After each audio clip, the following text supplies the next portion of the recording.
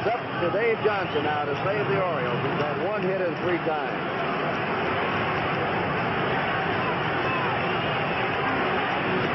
A ball to him.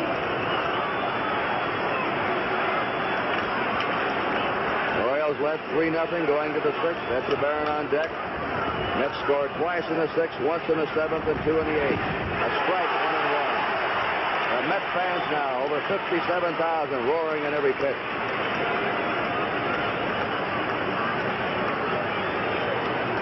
Gary Koosman of Morse, Minnesota. Outside with his breaking pitch, 2-1. Beat the Orioles Sunday 2-1. Leading right now 5-3 with 2 down. Simone on first.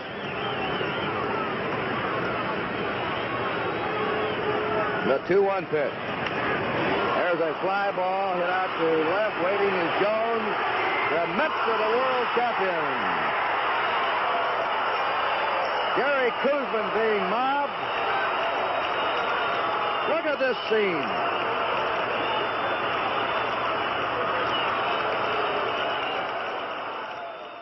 Joining us now on Sports Talk. We've been looking forward to talking to this man for a while since you found out his book came out. Again, 50 years ago this summer. Hard to believe it's been that long, but anybody who was in New York at the time knows it well. It's called After the Miracle, The Lasting Brotherhood of the 1969 Mets. We're joined by one of the members of that team and, of course, great sportscaster as well in New York after he finished playing baseball on Channel 5. And Art Shamsky joined us tonight for a few minutes on the show. And Art, great to talk with you. How are you? Thanks, guys. It's great to be with you. I had a chance to read through the book again when you won that World Series. I was in 3rd grade, and back then they would wheel these clunky black and white TV sets into the auditorium. We got to watch some of the games because they were played in the early afternoon back then. So we saw the World Series in beautiful black and white. Well, you know, I'm starting to tell people I was 12 years old on that team, and if they believe it, so just go along with it. But, you know, it's been 50 years. It's, you know, I'm still in New York because of it. You know, I played 13 years, and nobody ever talks about the other 12. It's really about that team that was so exciting and you know, kind of lives forever here in the New York City area anyway. And it's just a very special year for all of us. And the book really is kind of a reflection of the camaraderie and the friendships, and also about aging. It's about aging, and all of us are older. And it's about all the things that really kind of happened to us because we're a part of that great team. Yeah, no doubt. I think we lost our co-host. We'll try and get him back on. But, yeah, the book is obviously, you recount the game by game of the 69 series. But the heart of the book is a reunion trip you had with, of course, Buddy Harrelson, Jerry Koosman, and Ron Swoboda and yourself going out to see Tom Seaver in California. Very poignant because we all know Tom, unfortunately, the diagnosis coming out of the dementia, and also Buddy Harrelson suffering from it. So a very poignant trip. Well, when we decided to do this, it was actually back in 2017. This is my 2nd book. I wrote a book called The Magnificent Seasons about 1969. Here in New York, the Jets won, we won, and then the Knicks won. It was a great year for sports here in New York, but it was just an awful time in the city and the country with the war in Vietnam and so many bad things happening. But this book, when I sat down with Eric Sherman, who co-wrote it with me, we talked about doing something for this 50th anniversary and really wanted to make it different. There's been so many books written about that team, about the organization. We wanted to make it more of a fan-friendly kind of thing. It wasn't just about the games that happened. It's about all the relationships that developed from that team and the camaraderie. And we decided to take a trip to California because we knew at the time, this was 2 years ago, that Tom was not traveling much anymore, and that we decided to go out there and hopefully sit down with him and reminisce a little bit. And when we decided to go, we could have picked any 3 guys besides myself and Eric to go out there because it was such a close team. But Buddy, of course, and Tom were roommates and friends from California, and Koosman and Swoboda were their own set of characters, and Swoboda made the great in Game 4 that helped Tom, and so it was just a wonderful time to go out there. But the problem was we didn't know if he was going to feel up to it to sit down with us, and we coordinated the trip, and we all met in San Francisco, and Buddy went with us because of his physical situation. But But when we got there, we still didn't know if Tom was going to have the wherewithal to sit down with us because he hadn't been feeling well. And when I talked to him, he said, listen, talk to my wife. She's keeping all the records for me. And she said to me, when you get out here, Tom might have a bad day, a bad weekend. It might be a difficult time to see him. So we rolled the dice, and when we got there, we got there late on a Friday afternoon. I talked to her, and she said, it's really too late today. Let's hope for tomorrow. And when I called in the morning, I had my fingers crossed because we had to leave early on Sunday to come back. And she said, you got lucky today because he's feeling pretty good. So we went over and spent about 8 or 9 hours with him just sitting down and reminiscing about how great it was to be on that team and what it meant for all of us. And we went through it. He took us on a tour of his vineyards. He has some wine country out there in Yellowstone. And then we went out to lunch, and it was just a remarkable time. And all of us were we were transfixed for that period of time, just talking about what this team meant to all of us and the people in New York and fans all over the country. And now, 50 years later, people are still talking about that team. It's one of the few teams 50 years later that you can celebrate and reminisce with. I always tell people it wasn't the greatest team that won a World Series, but certainly one of the most memorable. And it's proven to me right. It's just a team that kind of lives on forever because the stories have been passed on from generation to generation, and kids who aren't even born know about that team from their parents and their grandparents. And I think that's just the beauty of that whole thing of kind of making people feel better about their lives for a brief period of time, and they've passed that on from their kids to the grandkids to everybody, and so that's the beauty of it all. Yeah, no doubt about it. And you mentioned Tom Seaver and his wife, Nancy. Remember, the games that Tom would pitch, they would always show Nancy in the stands. One of the great marriages, I guess, in baseball or any kind of marriage. But they've been together over 50 years, so God bless her for what she's having to do now. So it's great that he has her. It's a tough situation, but they were a wonderful couple and are a wonderful couple. And, I just hope Tom is, whatever happens, he enjoys the rest of his life. He told us at the time he wasn't going to be traveling anymore. He wasn't going to be coming back to do any baseball things. Who knows about this 50th anniversary the Mets are going to be doing in June. Right. It would be wonderful if he came back, but I just don't know. And so it was just a great opportunity for us to share some moments with him and just reminisce. Like I said, it was, we told some lies, of course, those home runs we had, but in reality, they barely made it over the fence, but it didn't make any difference. And what's interesting, over the years, I've had 150,000 people, probably more, tell me they were at the last game when we won the World Series against the Orioles, October 16th, 1969, and I try to think back and remember Shea Stadium held about 53,000. That's right, so either they were there or not there, but they were there in their mind, so it doesn't make any difference. It was it's just all good things. If they feel like they were there, that's all that matters. You probably have a lot of guys my age in their 50s that when they were kids. I think it really resonated with kids because I was too young to remember the Yankees winning it all. So the team that I kind of started following baseball with was the Mets, and that was the year that they put it all together. So you probably got a lot of them that say they either saw it in person or definitely on TV. No, it's exactly true. I mean, we had 3 celebrations at Shea that year. We won the division. Remember, that was the first year of division play. Right. Then we won the Braves, and then we won the World Series.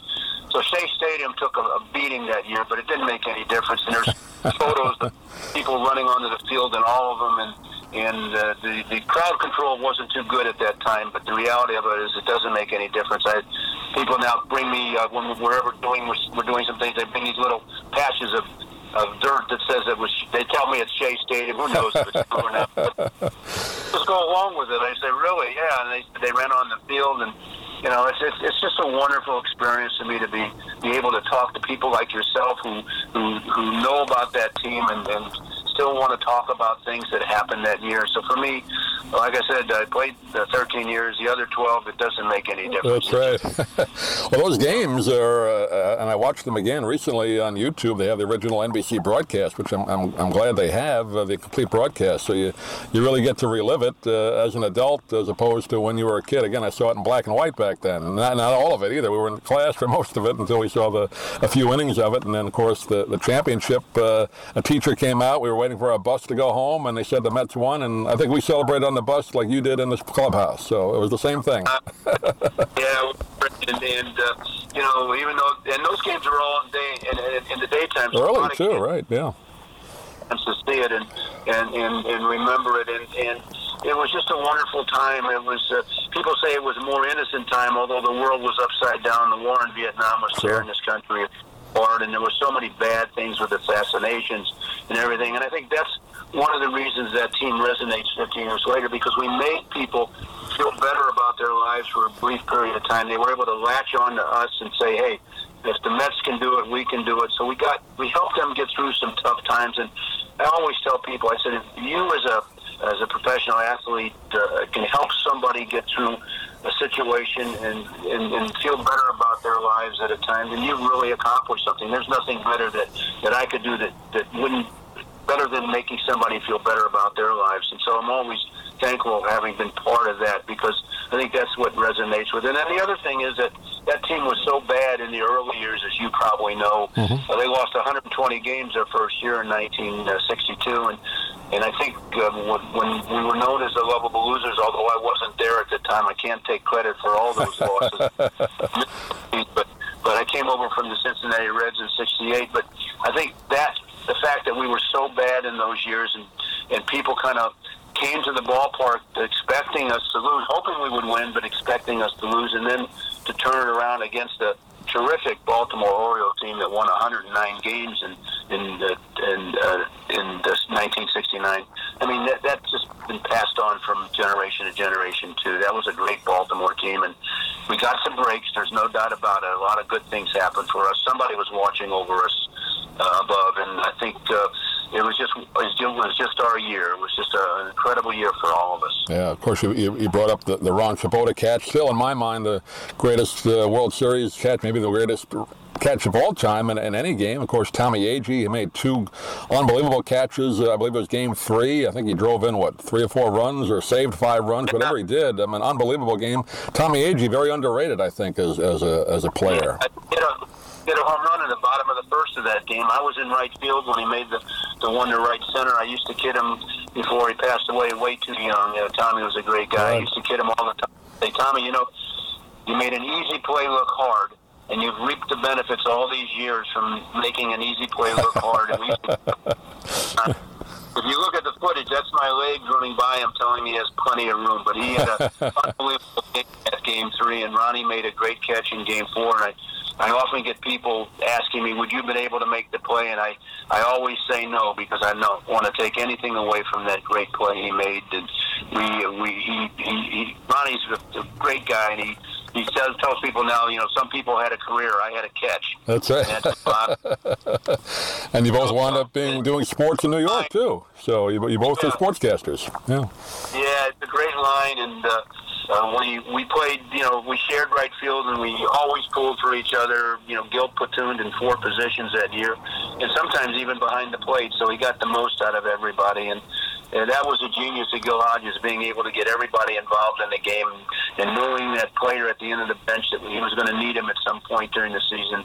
And he was a catalyst and the real reason we won the World Series that year, because he was such a brilliant manager and a terrific guy. I know there's been some talk again, and every once in a while it comes up about Gil should be in the Hall of Fame. Now, I obviously didn't see him when he played for the Brooklyn Dodgers, but you look at his statistics as a player, then, of course, as a manager, unfortunately, a short career because he passed away so young, but I think he belongs in the Hall. I would imagine that most of the Mets would agree with that, right? Yeah, it's interesting. I was thinking about I'm not sure when he's up again. It's either the end of this year or 2020, and I had this brilliant idea of sending this book after the miracle to all the people that are going to be voting, just to let them know how idolized and how respected he was as a manager. I don't think too many managers, even winning managers, really respected as much as Gil, and I totally agree with you. He should be in the Hall of Fame for not only his baseball career, but being a manager on that team. And I do believe if he would have lived longer, he would have brought more championships to the Met organization. Yeah, no doubt about it.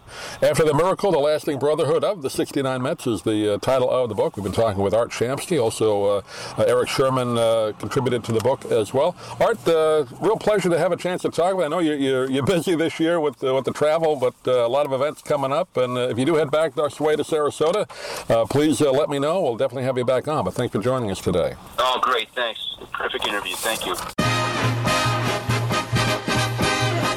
Meet the Mets. Meet the Mets.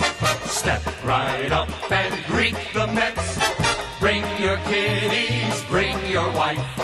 Guaranteed to have the time of your life, because the Mets are really socking the ball, knocking those home runs over the wall. East side, west side, everybody's coming down to meet the METS Mets of New York town.